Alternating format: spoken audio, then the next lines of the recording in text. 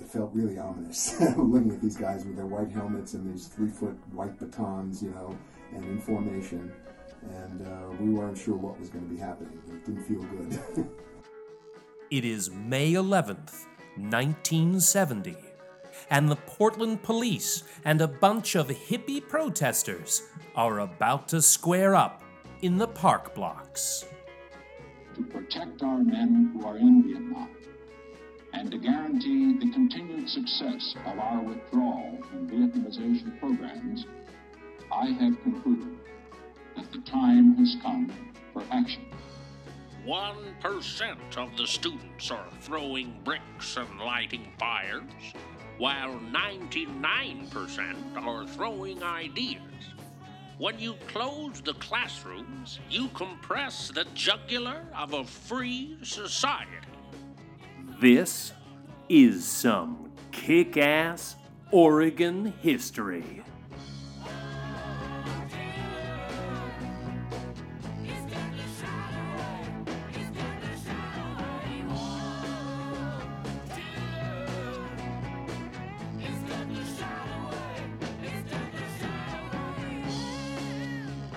Welcome to another installment of Kick-Ass Oregon History, a survey created by the geeked out history folks at orhistory.com. I'm your host, Andy Lindberg, and under the guidance of resident historian Doug Kenck-Crispin, we profile only the most badass, captivating Oregon stories. It's all Oregon sex, drugs, rock and roll, and earth-shattering, devastating destruction. Basically, the good stuff.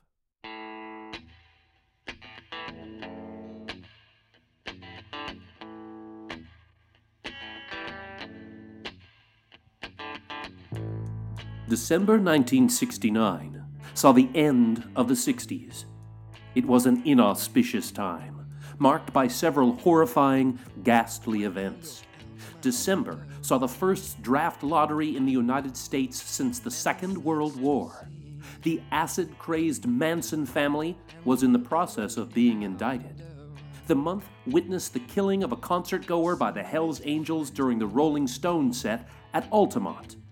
On the 4th, Fred Hampton and Mark Clark were shot dead as they slept by the Chicago police, which critics across the nation saw as a targeted assassination of Black Panther members. It was the dark side of the 60s. The peaceful revolution was over, and the violent, bloody, gritty uprising seemed to be in effect. Must be the season of the witch. Must be the season of the witch, yeah. Must be the season of the witch. When President Nixon announced the invasion of Cambodia by American forces into communist sanctuaries on April 30, 1970, a dynamic and potent culture of protest sprang up on university campuses across the nation. Tonight, American and South Vietnamese units will attack the headquarters for the entire communist military operation in South Vietnam. This key control center has been occupied by the North Vietnamese and Viet Cong for 5 years in blatant violation of Cambodia's neutrality. This is not an invasion of Cambodia. This is not an invasion launched or of Cambodia. completely occupied and controlled Our by purpose North is not Vietnamese occupied areas. forces. Our We purpose will is withdraw. not to occupy the area. This is not Once an enemy invasion. forces are driven out of these Our sanctuaries, purpose is once not their military occupied supplies areas. are destroyed, we will Must withdraw. be the season of the witch, yeah. Must be the season of the witch. Portland State University was no exception to the rising culture of protest. Historian Doug Kenck-Crispin. It is important to remember that activities at PSU we will be discussing did not take place within a vacuum. Disgusted by the Cambodian incursion, students were further horrified by the shooting of 4 students at Kent State University on May 4th. By May 8th, across the nation, more than 250 colleges closed, and another 400 were stopped by strikes. this combative display against the administration was all-encompassing on campuses around the country. And Nixon had foreseen this response. My fellow Americans, we live in an age of anarchy, both abroad and at home. We see mindless attacks on all the great institutions which have been created by free civilizations in the last 500 years. Even here in the United States, great universities are being systematically destroyed. The reaction and eventual violence at Portland State University was not unique.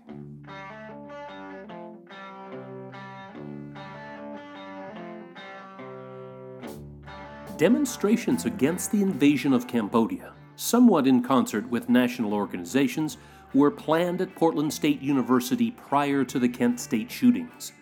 The killing of the 4 Ohio students served to intensify the actions and fostered an environment to channel and then flaunt anger against the Nixon administration. A student organizing committee decided to close PSU, rallying around a concoction of issues: the horrific shootings by the Ohio National Guard of the students at Kent State, the expanding war in Indochina, the captivity of Black Panther Bobby Seale, and the shipment of nerve gas across Oregon to the U.S. Army Weapons Depot at Umatilla. The students decided to center their protest on the nexus of downtown Portland and essentially occupy the park blocks. The park blocks at PSU in 1970 were a very different place than the pedestrian zone we enjoy today. Cars and trucks drove right through the streets on the blocks. The spaces we take for granted now were traffic-bearing thoroughways. The parks were not an extension of the university. They were administered by the city of Portland.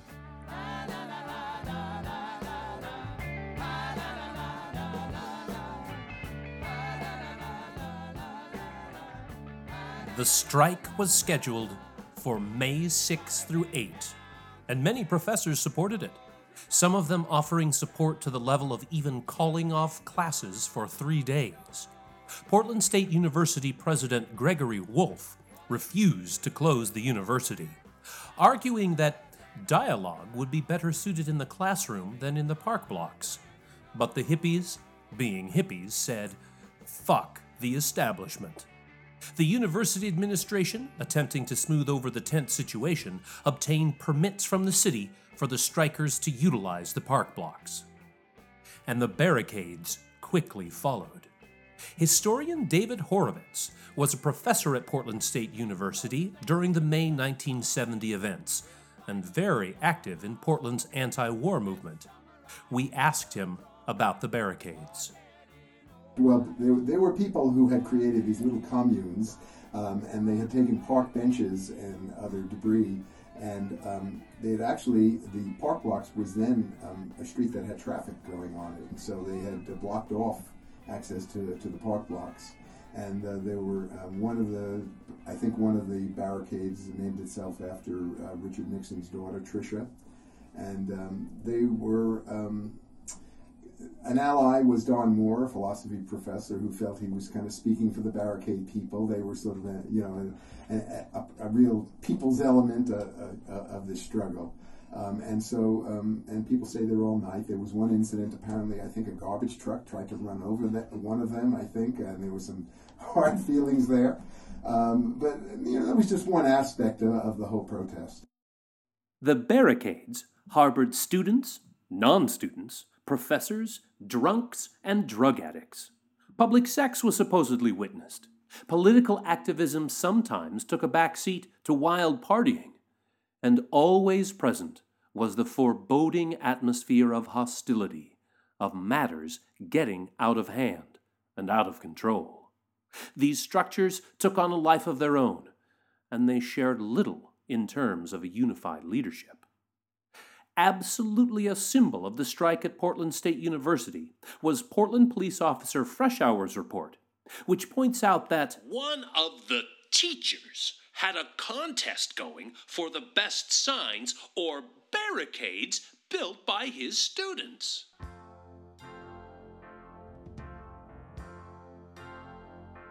Do you hear the people singing the song of angry men? It is the music of a people who will not be slaves again when The barricades were adopted by straight Portland as a symbol of all that was wrong with the strike and demonstration. The idea of the barricade was deeply associated with struggle, upheaval, rebellion, and revolution. These themes were then projected onto a physical structure that was easily coupled with communism, an idea many of the supporters of the Nixon administration saw as worth fighting. The barricades and the barricade people represented a target of the opposition of the war in Indochina, something for both the hippies and the squares to grasp onto. They were tangible and near, not across the Pacific in difficult-to-pronounce places. The barricades were located near to Southwest Broadway. These obstructions literally blocked the economics of the ruling power. They literally stopped knowledge from serving the city and drew the attention from both sides of this polarized community. A threat of turbulence and turmoil lay literally before Portland State University. To keep everyone mellow, man, President Wolf decided to cancel classes for May 7 and 8. A huge, unsanctioned party was held in the Smith Center, with drugs, public sex, and trashing of the facility in unrestrained view. With the aftermath of the spectacle aired on local television news affiliates, conservative Portland had more fuel added to their fire. There's something happening here. What it is ain't exactly clear.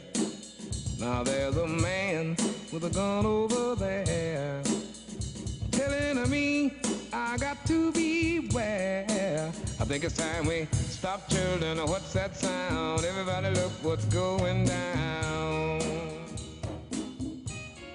On Friday evening, Wolf received a telegram from Governor Tom McCall, letting him know that he expected classes to resume on Monday, May 11th. The Oregon National Guard was ready to assist. Wolf declined the assistance of the Guard, but was told by Assistant to the Governor Ed Westerdahl that McCall would deploy them to Portland State University if he felt it necessary. McCall was not fucking around. He sent out a telegram entitled Special Message to Oregonians on Kent State University Tragedy. And it's a shocking message. As a response to students and, quote, college officials' requests for memorial services to the fallen students, McCall takes the time to say that responsible reflection is warranted. But in summing up the communication, he stresses that he is willing to use all authority of the office to maintain order on Oregon's campuses, including the use of the Oregon State Police and Oregon National Guard. The image of the governor that emerges from this missive is one of disconnectedness, daftness, and utter disregard for letting things mellow out a bit. McCall's response makes for a surprising and bizarre document. But within the context of the era, the telegram is not as unusual as one may think. Historian Doug Kent Crispin. National Guard troops were deployed to 21 campuses in 16 states. 30 ROTC buildings were burned or bombed that first week of May, including the one at Oregon State University in Corvallis. To some, the revolution appeared to have begun, and McCall was no stranger to these thoughts. We are in danger of becoming a society that could commit suicide. A society that seems to be ripping itself apart just for the masochistic pleasure of seeing blood. Showing his thinly veiled fear for the fragility of our society. In this telegram, he also stated his belief that America is in travail. A violent revolution, a collapse of society, a war of the two predominant global ideologies spreading across the streets of America, across the counties of Oregon, was at hand. This was heady stuff, and no one was sure what the next morning would bring.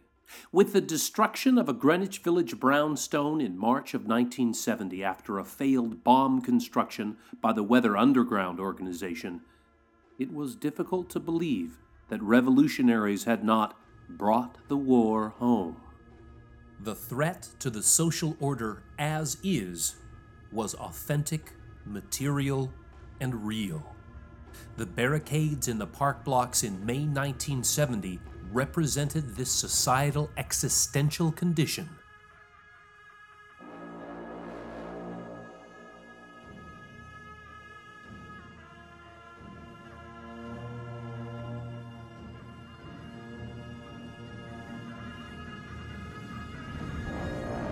Sirens howled through the windows of my small apartment south of campus. A friend and I affirmed paranoidically the viable possibility of an existing police state. The dark, heavy air of that late May afternoon carried all the forebodings of repressive brutality.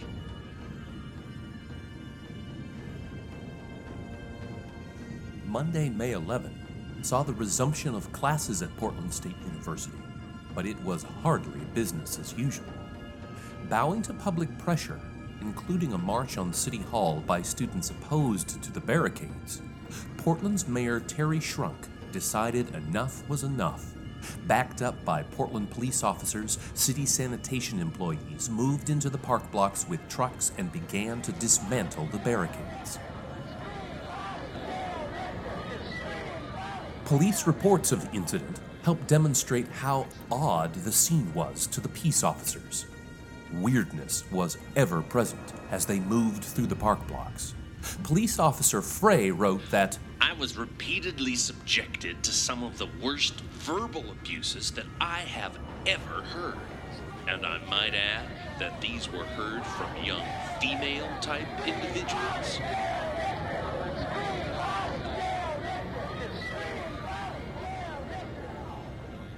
A Jesus was in attendance at the Smith Student Union.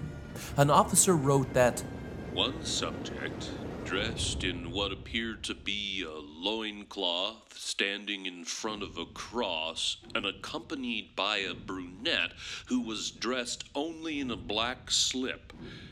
They were reading scriptures from the Bible. They were in the company of raw egg-throwing protesters. Amongst them was one girl of blonde hair, which I observed to unbutton her blouse and was wearing no brassiere. Another female protester, adorned with rectangular glasses, was heard to tell an officer, Fuck me, and then I'll have your baby, and then I'll raise it and teach it to hate you.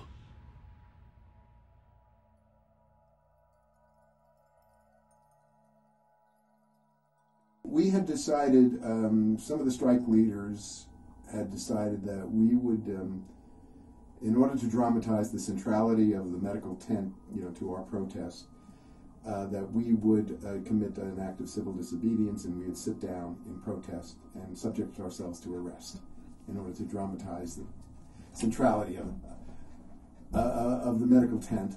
And, there was confusion, as you probably know, as to whether the city had ordered the tent to be taken down or not. And there was a lot of miscommunication.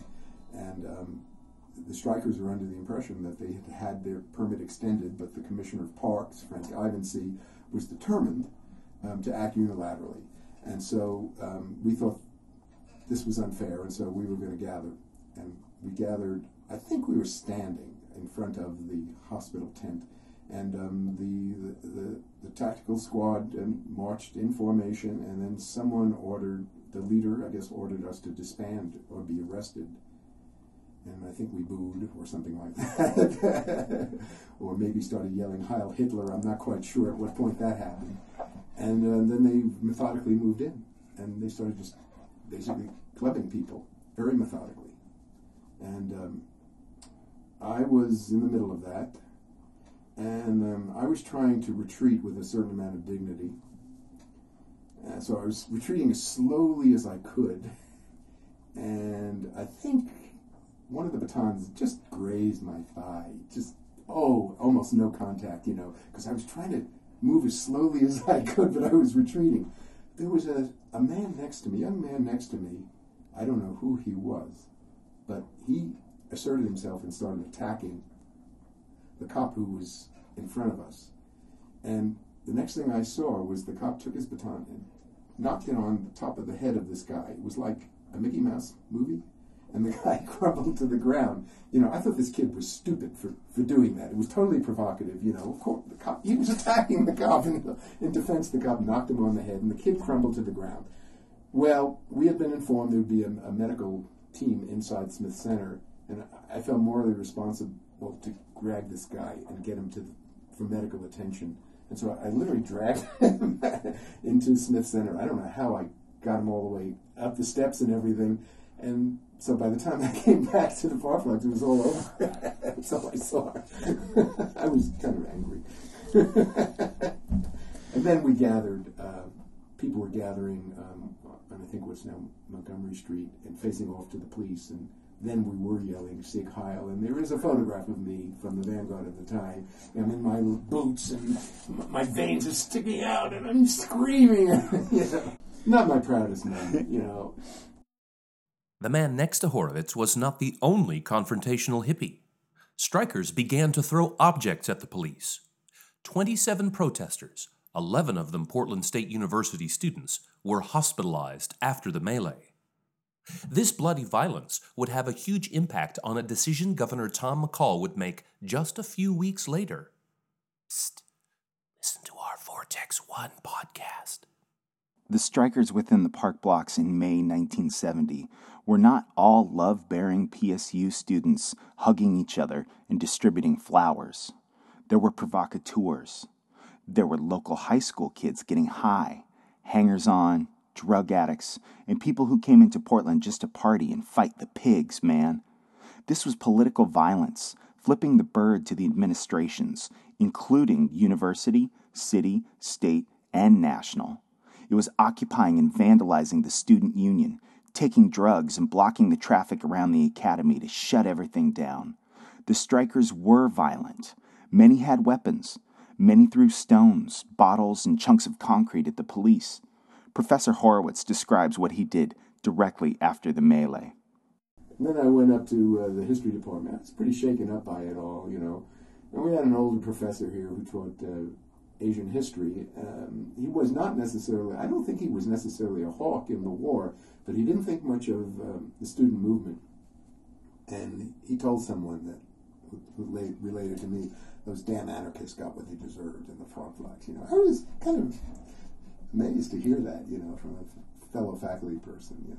Yeah, definitely. But it's not too far off of what many in Portland felt at the time, right. Correct? I mean, definitely. No.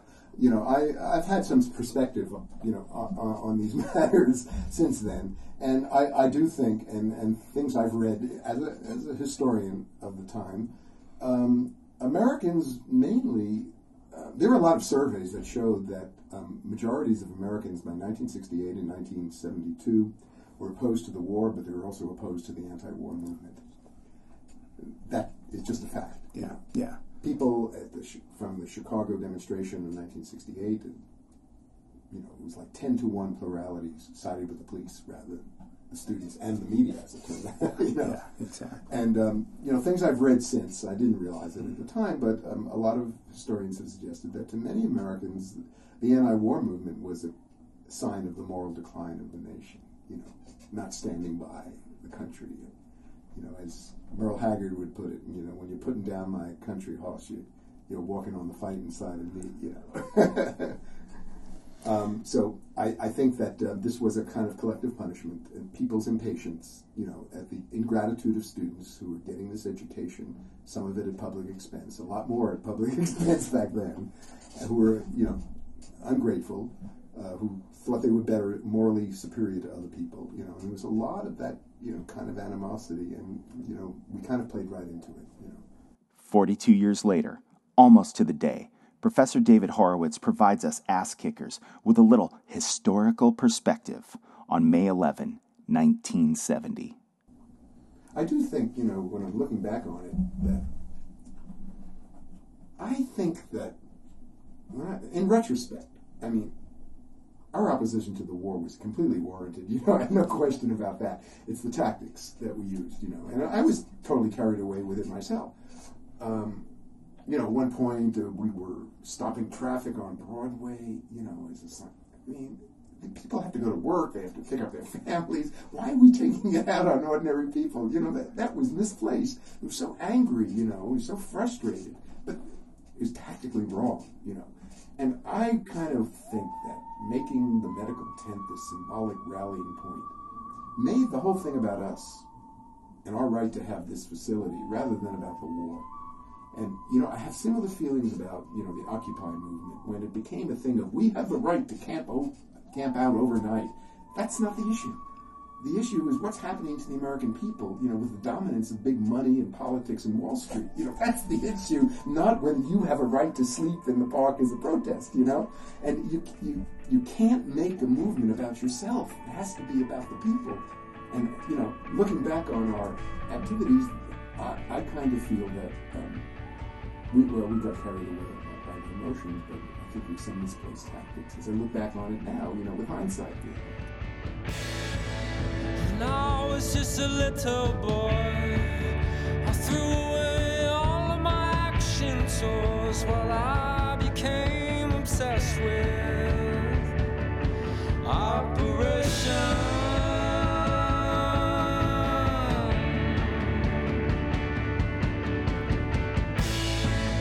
With hearts and minds and certain grounds, you gotta learn to keep a steady hand.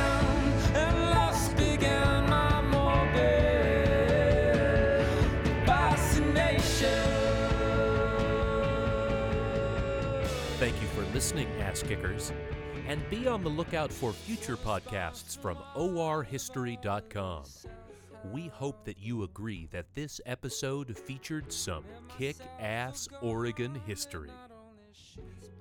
Today's podcast was written, recorded, edited, and produced by Doug Kank-Crispin and Andy Lindberg. Citations are available on request.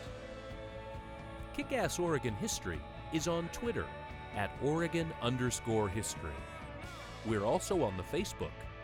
The email address is OregonHistorian@gmail.com. Want more Kick-Ass Oregon history in your life? Learn more at orhistory.com. Just don't be fooled by Doug's smooth tones. He'll have your baby and raise it to hate you, or at least have an historian's detachment to you. You stay historic, Oregon, and kick ass.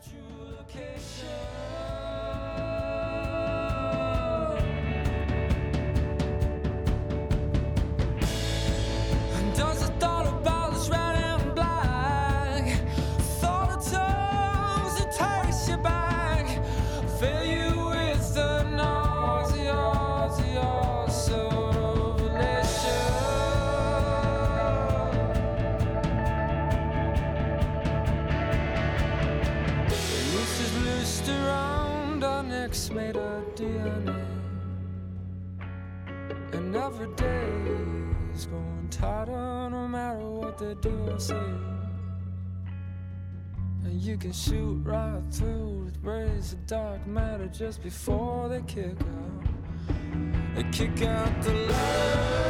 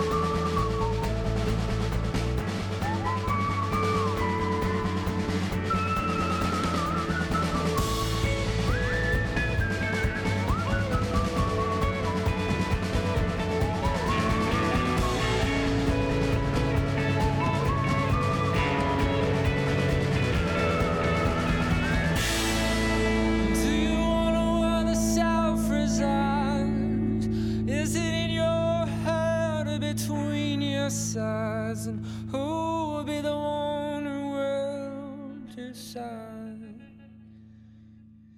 its true location? Please cut out that burp.